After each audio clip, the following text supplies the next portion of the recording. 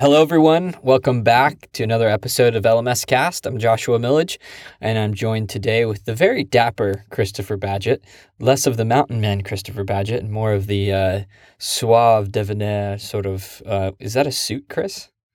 It's just a suit jacket and a Uh, Western shirt. I actually have three of these. It's one of the things I do to mellow out on decision fatigue. Is like I wear this shirt a lot. We were just at the Infusionsoft conference. I don't know if you realized, but I had two of the same pair of jeans and two of the same shirt. there you go, man.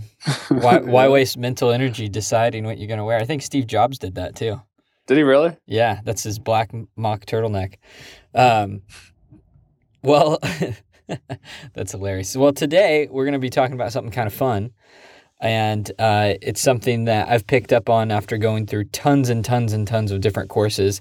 And it's how to pace a course so that you kind of leverage someone's just inherent motivation that comes with signing up for a course. So I remember it, in college, like the first couple of weeks of class, you're the most engaged and most motivated, especially if like the teacher is bringing the heat in that sort of time frame. They're telling you how the course is going to benefit you and help you and that sort of thing. So in looking at motivation and kind of instructional design, I've picked up on a little math.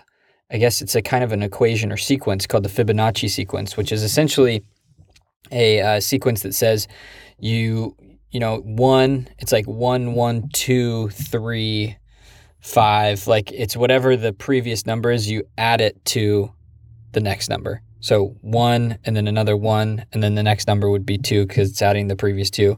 The next one would be 3, next one would be 5, next one would be 8, and so forth.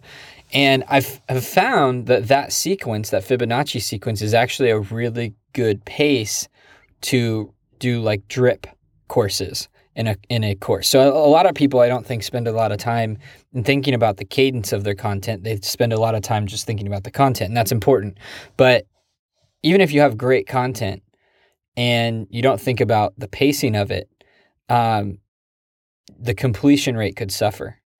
So I think that especially in the online world, when you don't have a lot of people surrounding you, you don't have that community that can help motivate you and keep you accountable, it's important to understand that people, when they make that action, that buy action or that enroll action, that initial action, that is when they're going to be the most motivated because they've kind of gotten over the hump and all the psychological whatever about the course. And they said, yes, they told themselves, yes, I'm going to take this course on whatever it is. So knowing that, you want to give them a bunch of good stuff, a bunch of stuff that's really actionable, really important to whatever the course is immediately. And you can give them more in that moment than you can a week later. So I have found that that using that kind of 1, 1, 2, 1, 1, 2, 3 type of methodology works with days or weeks, depending on the length of your course.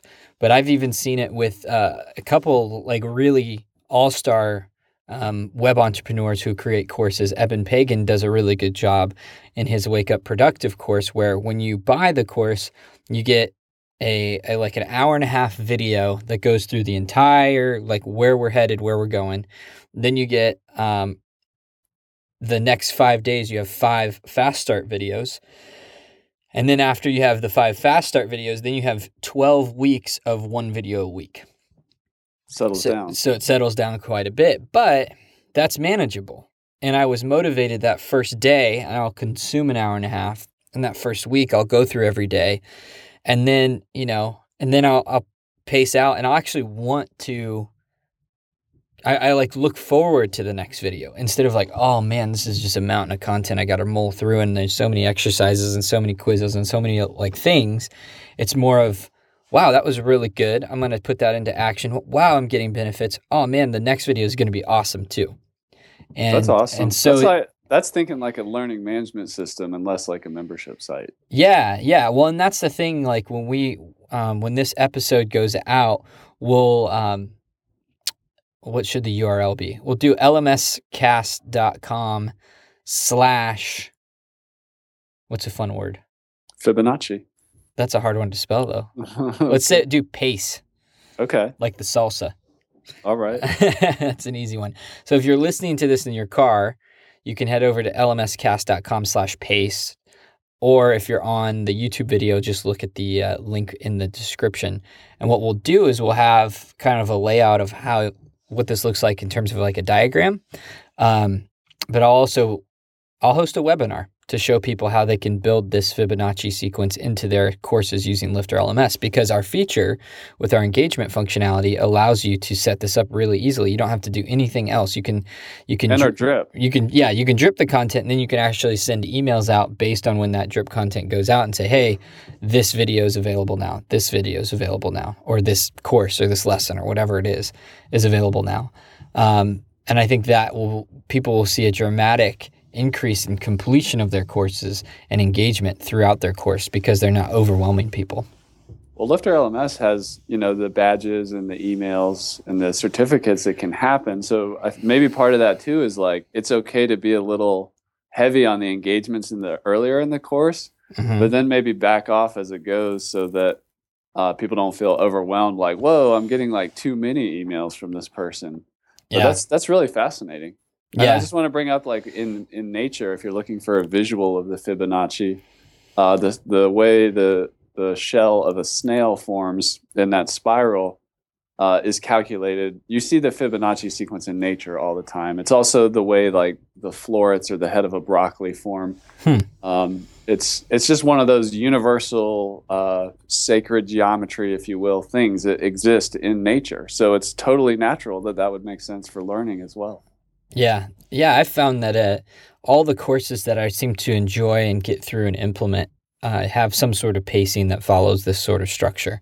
They give a lot of information on the beginning, and they give a lot, and it kind of tapers out over time, based on engagement though. So, the cool thing is you get to reset this if someone decides to sign up for another course. It's like in email marketing. Like the Fibonacci sequence works really, really well for email marketing, where someone initially signs up, you can hit them with a few extra emails than you would later down the road. And but if they opt in for another ebook or another lead magnet or something else later down the road, then they're showing, hey, I'm raising my hand again. I really like what you're doing. I'm interested again. And you can email them a little bit more again, and then taper it back based on behavior. That's really awesome. Yeah. I mean, learning management system is not just about the tool. It's about that fourth dimension of time. And that's a really powerful rubric or metric you're giving us to like think about how to deal with time and how the learner learns and how they want to be engaged in a natural way. That's awesome, Josh. Yeah, I think it's a really important concept to take a hold of, because everyone has gone through a class, I think, at some level where it just seemed to drag on. And it was really, really boring and that sort of thing. And you can actually hide the lessons that are not so exciting when you use this, because you're not blasting people with content. You're not overloading them with content.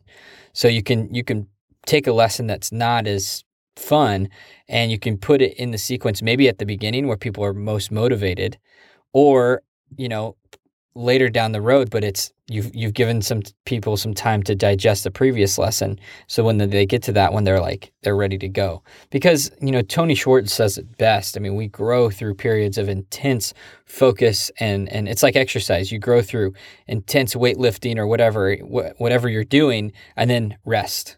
And then you engage again and rest. And that pendulum swing, that back and forth, is really important, especially in learning, because sometimes I'll read something in whatever it is, like, marketing or spirituality or whatever subject matter that I'm reading at that point in time, and doesn't sit in until like months later. Right. And so the thing about that kind of begs the question is like, would I get more out of that content if I read it and chewed on it? Or if I just continued to move from the next book to the next book to the next book and just pounded my brain with more information. And I find that it's just really important to take time to process and write and write your thoughts out about the material and that sort of thing. But that's when the pendulum swings, and then I'm ready for the next chapter or the next book or whatever it is. So it's exciting stuff. I really like motivation when it comes to learning, because I don't think that in the post-industrial era, we're doing a good job I don't think we're doing a good job yet of understanding how the human mind works and how we can actually observe that and then utilize that for increased learning, and education. So you experience that too with your daughters, right? I mean, they are like unschooled and they're very motivated around what they want to learn and they take it in, right?